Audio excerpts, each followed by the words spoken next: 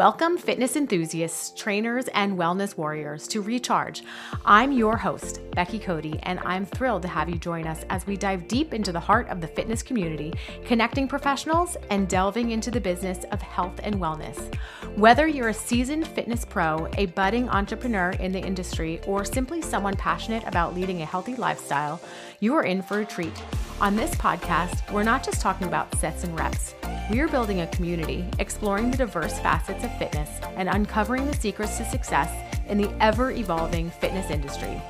Each episode, we'll be bringing you insightful interviews with leading fitness professionals, business experts, and community builders who are shaping the future of fitness. From nutrition trends to the latest in workout science, and from building a thriving business to fostering a supportive community, we've got it all covered. But this podcast is not just about information. It's about connection. We want to create a space where you, our incredible listeners, can join the conversation. Have burning questions? Need advice on a fitness challenge? Want to share your success story or discuss a trending topic? Reach out to me on social media and we'll feature your thoughts and questions in future episodes. So lace up your sneakers and get ready for a journey into the heart of fitness. Whether you're here for the knowledge, the inspiration, or the camaraderie, you're part of a growing community dedicated to making the world a healthier, happier place. This is Recharge, where passion meets profession, and together we're building a stronger, fitter, and more connected world. Let's jump into today's episode.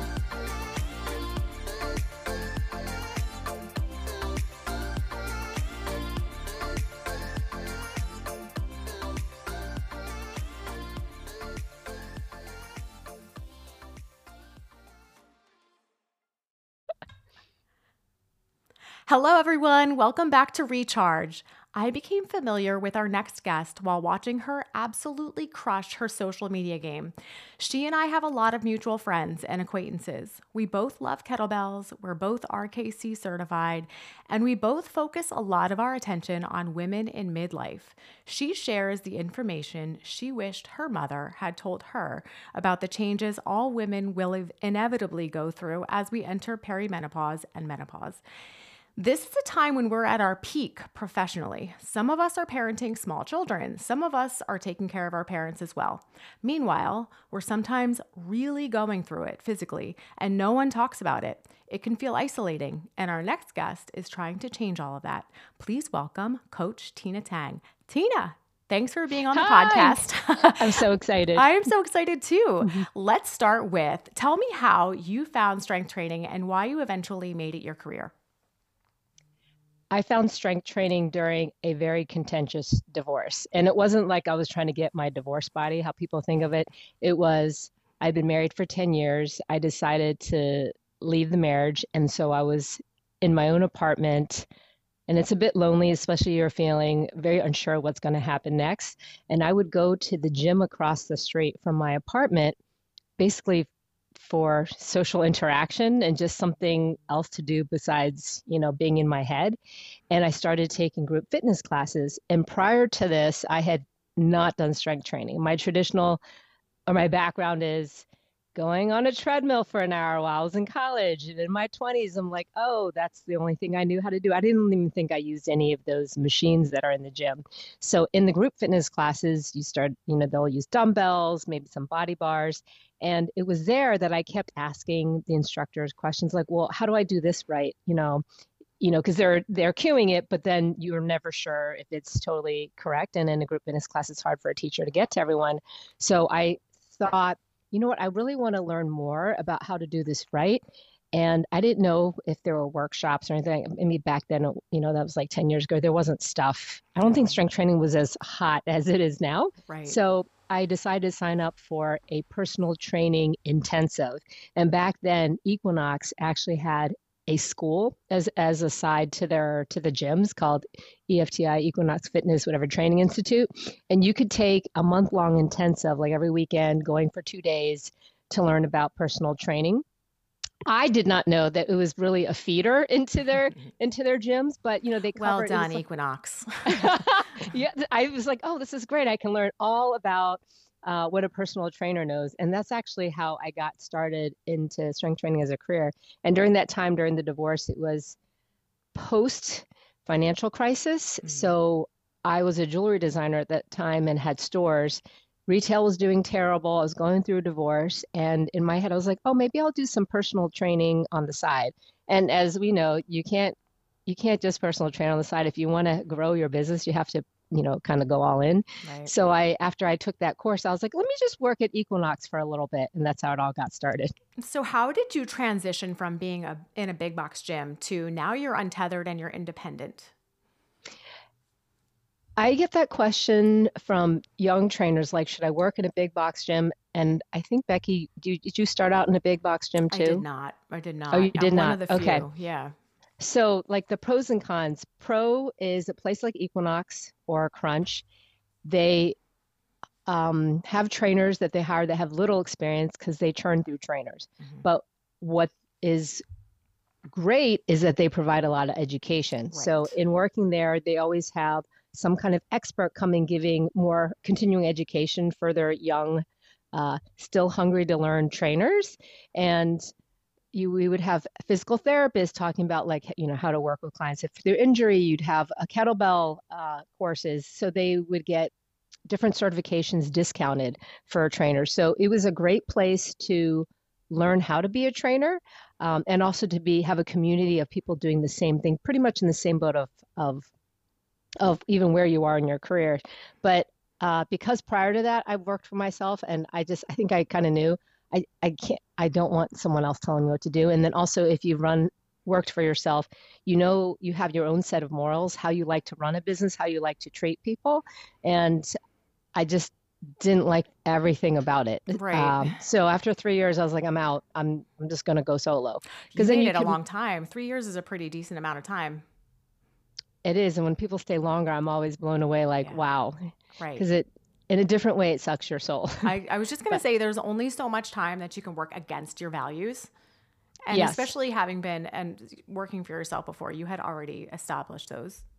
yes, because before when I was a jewelry designer for 10 years, I had my own stores, I had my own staff, um, and then I just had we all have a set of core values or even business ethics of how we run. And it's not that one is bad or one is good, but you just run your things a certain way. Sure. And working there, having in the beginning, it's all about learning, but then after a while, you're like, this doesn't align with how I would do things. Yeah. And then that's why I decided I went on my own. And it's changed a lot since then, because in the very beginning, it's very hard Sure. to build your business unless you have like a big book. But even then, not every client will leave the gym, because in the end, a lot is about convenience.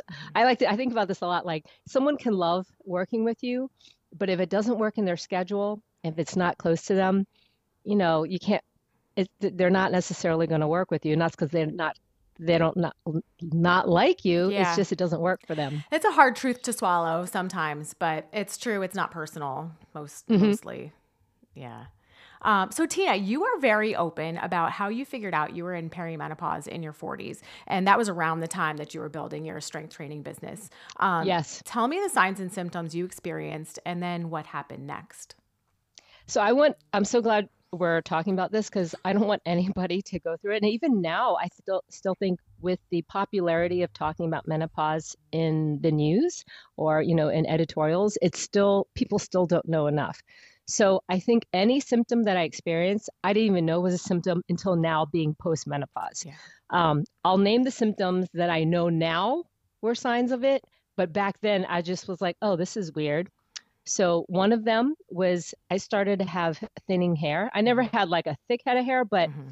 it was thinning. And I thought, am I not taking the right vitamins? Like, I don't really know, but it's very common. And I don't know if you've ever been on a train or something, when you see an older woman and you see how her hair's kind of thinning on top. Yes. Because I just thought some people had that. No, it's very common, and it is related to estrogen decline, Okay. because there are estrogen receptors in our hair follicle. So when we have less estrogen, it's going to affect that.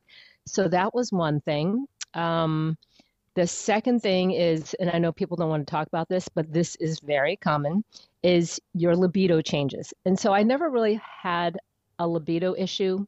Like literally, it felt like I just had a normal, healthy sex drive. Hmm. But then probably in my late 40s, I was like, oh, that's weird. It's when I say libido, it's not necessarily even like wanting to have sex with someone else. Even the desire to masturbate Uh, changes because then you're like, oh, okay, something is right. a little different. Then you're like, oh, is something wrong with me? But no, that is also a legitimate thing that people don't necessarily talk about loud, but if you ask a gynecologist who's certified, they're like, yeah, that's totally normal. Okay. And I interview this one sex therapist every month on my podcast, and she talks about it. She goes, oh no, it's totally normal. Like when you get past a certain age, it has to be a conscious effort Uh, and thought process, as in like you have to get yourself in the mood. It's just not like when you're 20 and you can like all of a sudden be whatever, but it's not hmm. necessarily a bad thing. It's like everything else getting older, you have to be more thoughtful about it. Right. I'm trying to think that. And then the biggest one, which I think let me know that something was very different. So I probably started my symptoms maybe I'm guessing 46, 47, Hmm. but didn't know it. But it was when I was 49 and I was visiting my parents. And the first night of staying over at their house, and they live like a few hours away, I couldn't fall asleep. So I was pretty much awake, all night, just tossing and turning. And then the next day I was like, okay, I'm exhausted. Hopefully I can sleep tonight. And then I just could not fall asleep. And then it just became a thing. And I think when that first started, it was probably like 5 days straight where I literally would start being like, let me try a different room. Let me try sleep in the basement where it's cooler. And maybe I'd sleep for a couple hours. Um, and that just started on this path where I'm like, why am I waking up really early or not even able to fall asleep? Hmm. And for some women, the insomnia that comes during perimenopause is because they have hot flashes, so that wakes them up. And for some, it's just this, our estrogen, progesterone do affect. I think we never think about how it's not just they're not just sex hormones. It makes sense that the body's so efficient. Those hormones affect so many things in our body. Like I said, your hair, your skin. So your skin becomes less elastic because of estrogen decline. So that's what it is when people get older and you have like wrinkles. Um, it has to do with estrogen. Progesterone affects our sleep. So sometimes during this time, if you can't fall asleep or you're starting hot flashes, one of the remedies that a doctor will give you is HRT, hormone replacement therapy. And all it is probably like the pill. It's a little bit of progesterone, a little bit of estrogen that's, at a certain amount. So it's regular and regulated that helps certain symptoms. Hormone replacement therapy. This Yeah. is And I something think that you've done?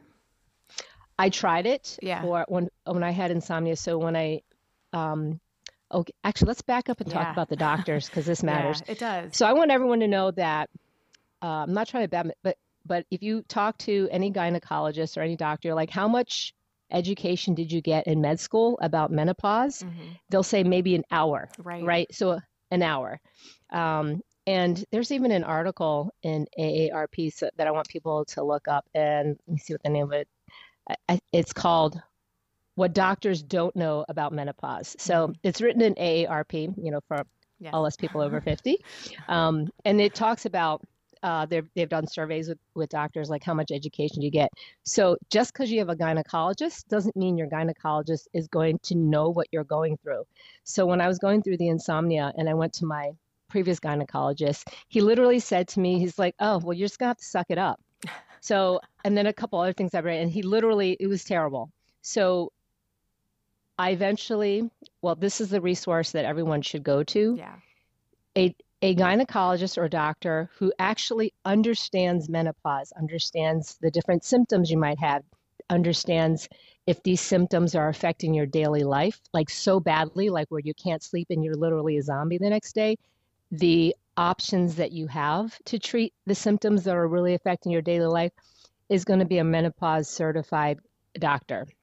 And you can find your local one on a nonprofit website called menopause.org. And they have a directory. You can search by your city or like zip code.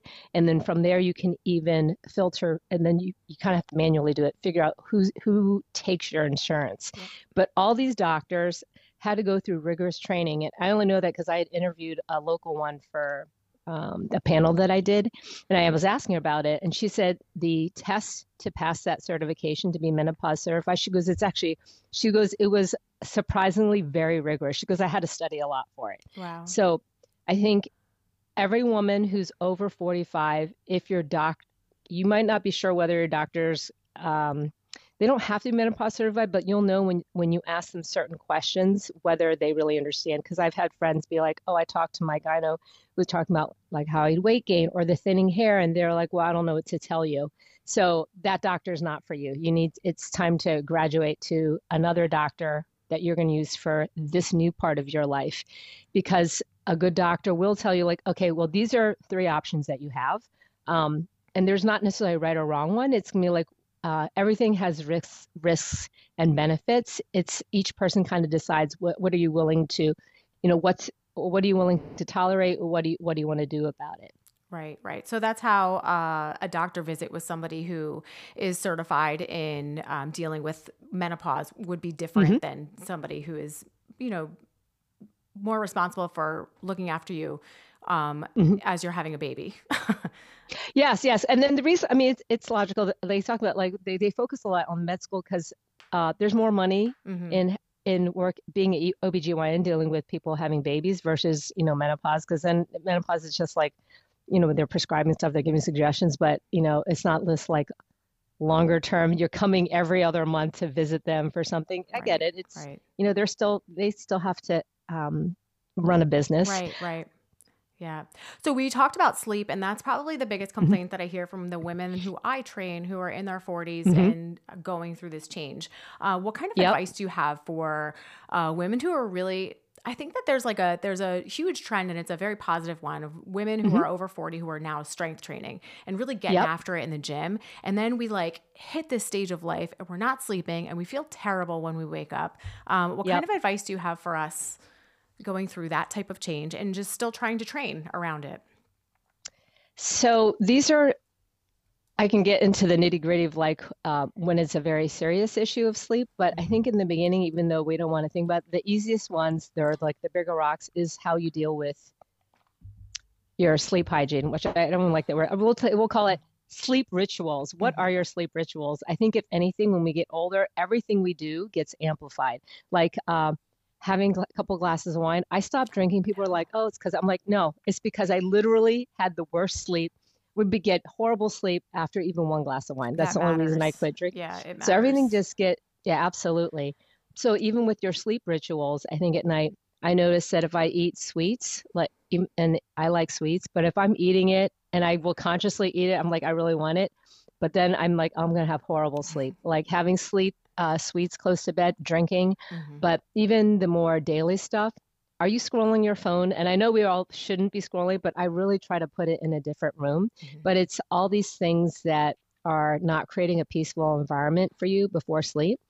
And I know it sounds so like it's talked about all the time, oh, sleep hygiene, but literally when you work with a sleep doctor, which I did, so that would be someone, they actually have a special school and certification on just sleep. I did that too.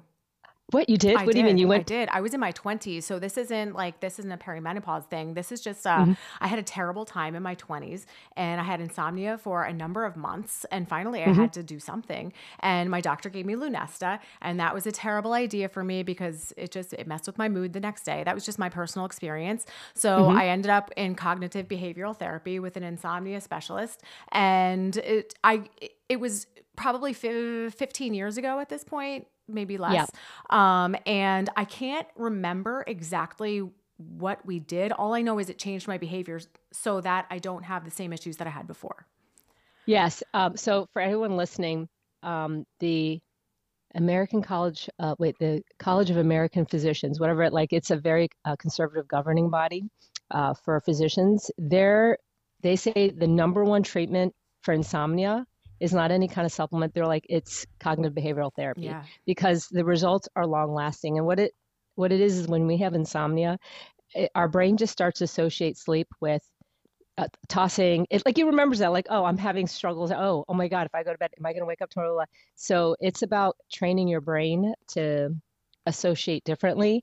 And that's why they always say when I was saying sleep hygiene, your bed is for sex and sleep. And if you do other stuff in there, the brain starts associating. And it's not like I'm perfect. I still like to watch Netflix in bed, but that's what associates, like, oh, getting in bed, watching Netflix, Mm-hmm. that kind of thing. But Mm-hmm. if you have serious sleep issues, you have to remember, like, the bed should be sleep and sex, and that's it. And the brain needs to learn that over time. Easy. Two S's. Yeah, exactly. I think we're going a little bit longer than your normal Oh, that's podcast because okay. That's fine. The people want it. I get these questions all the time. So the next biggest complaint that I hear from my female clients going through perimenopause and menopause is sudden weight gain, and it's in places that they've never carried weight before. yeah, So what kind of information and insight can you offer about this? I was thinking about this, and I think honestly, no matter what you read, I don't think anyone has an answer why. Yeah. There's hormone changes going on.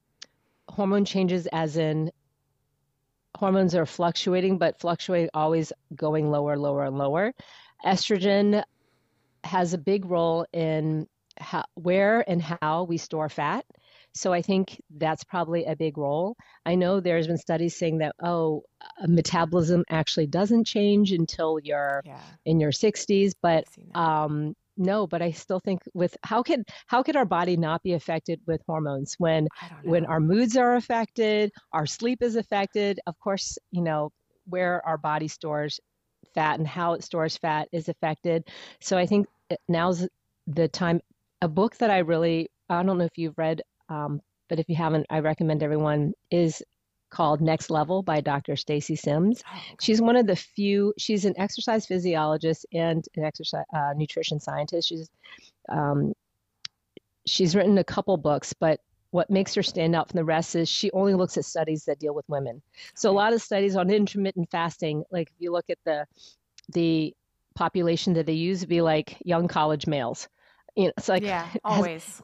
different body than a female. So, so she looks at studies in terms of nutrition, exercise, always females. And I think she's postmenopause, because Next Level is about perimenopause, postmenopausal women who are athletic. Mm. So, like, things she emphasizes in order to manage metabolism and these body changes is strength training, but not the way we necessarily think of group fitness classes. But like, she wants you to be like heavy lifts, right? Heavy lifts, low reps. That's one part. She shows like the research and science behind, and I know you do this, in adding plyometrics Oh, in, yeah. and that is because it shows that it really helps your bone density. It's not just heavy lifting, but that bouncing, of your bones and your body weight against gravity is really helpful for bone density, and also for um, I guess managing your glucose, like the way things turn into fat. Mm-hmm. And then a HIIT workout. It's not like, we're not talking about like 5 days, but so it's a little bit of plyo, regular heavy strength training, and a little bit of HIIT training, all for the purpose of managing metabolism, weight, and the creation of muscle. How much HIIT training do you recommend? Like how many days per week? So what she recommends, I think, is like, I think it depends on the person's level too. So Mm-hmm. we'll say 2 to 3, but you're not talking about 5 straight days. Because I know a lot of people might go to a HIIT class and they're Right. doing 5 days a week. Exactly. But that's where they talk about how, when you don't want to have like high cortisol levels. I mean, we have high cortisol levels from exercise or whatever, but it's like temporary. But the difference is, when we get to a certain age, like postmenopause, you also need to think about your recovery. Because Recovery. I can think about, like, recently when I try to do 2 workouts a day, and then probably, maybe a little bit longer, years ago, if I did 2 workouts a day, like morning and night, I think I'd be okay. Next day, Mm. literally, the next day I'm spent. Out of So commission. yeah, out of commission. So the recovery isn't important. But I think the idea of HIIT, the way she defines it, and with the research, it's not the way we think about like a 50-minute HIIT class. She's talking about high intensity, where the bout is less than 20 minutes, because you can only go 85% of your maximum effort, nobody can sustain that for an hour, No. right? So it's like, it's like hit it hard, rest, hit it hard, rest. It's like the literal traditional word of Tabatas are hit. So no disrespect to Barry's boot camp, but that's not hit.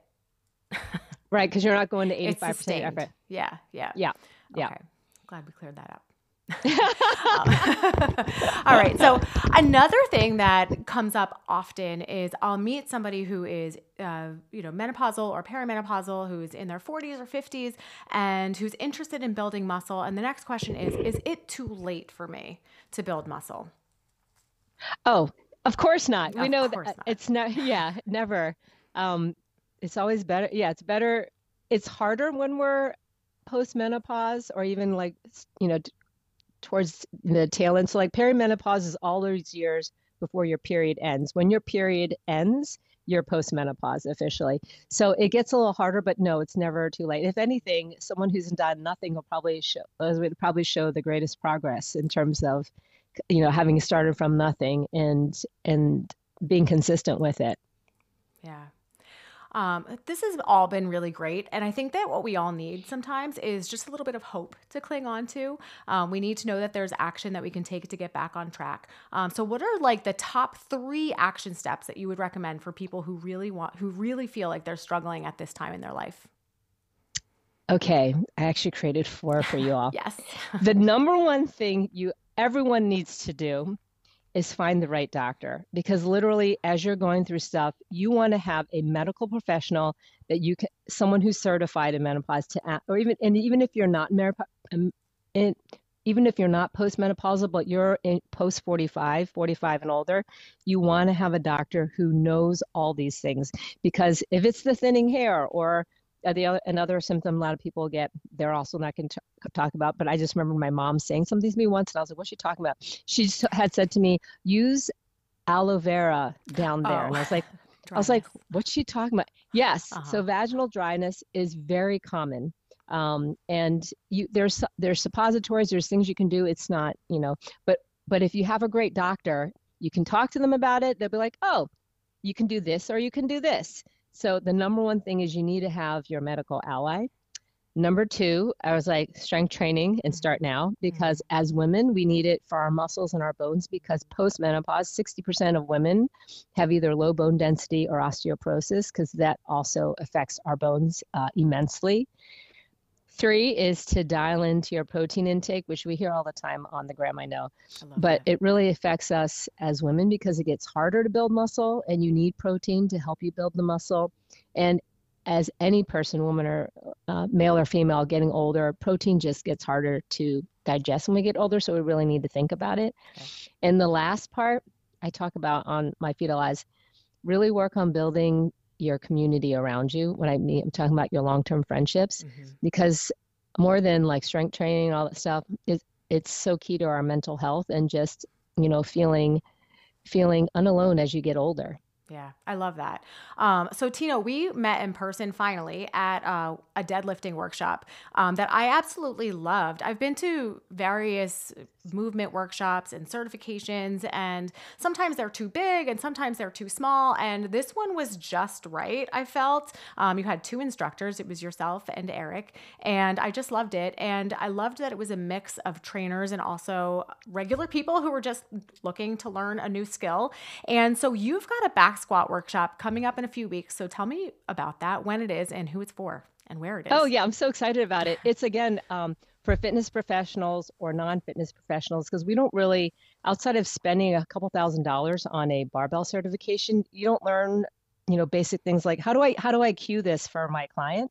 And then for someone who's not in fitness, like how do I do a back squat properly? I also don't want to spend thousands of dollars to go to some like 48 to 72 hour certification, because it doesn't need to be that long. You just need to know the exact steps, and then it's just practice. So that's coming up on Saturday, February 24th in New York City at the Training Lab. It will be me and Coach Eric Salvador. Yeah, highly recommend. Highly, highly. If you're looking to learn a new skill like back squatting, which you should be doing, this would be great for you. You also have a 10-day workout challenge that you've opened up. What is this and how does it work? Oh, I can't wait. It's been a while since I did one. It's for someone who's not a beginner, but uh, has been finding problems being consistent with their workouts, and your life would be much easier if someone be like, here are the workouts you're doing. I'm going to be checking in on you. And that's essentially, we're going to do that for 10 days, and hopefully people will either work with us after, or they will continue on working like they feel inspired to continue on what they've accomplished during the 10 days. Awesome. And that'll be that's on my website, on my Instagram. Yeah. Which is my next question. Where can we find you? What's your Instagram?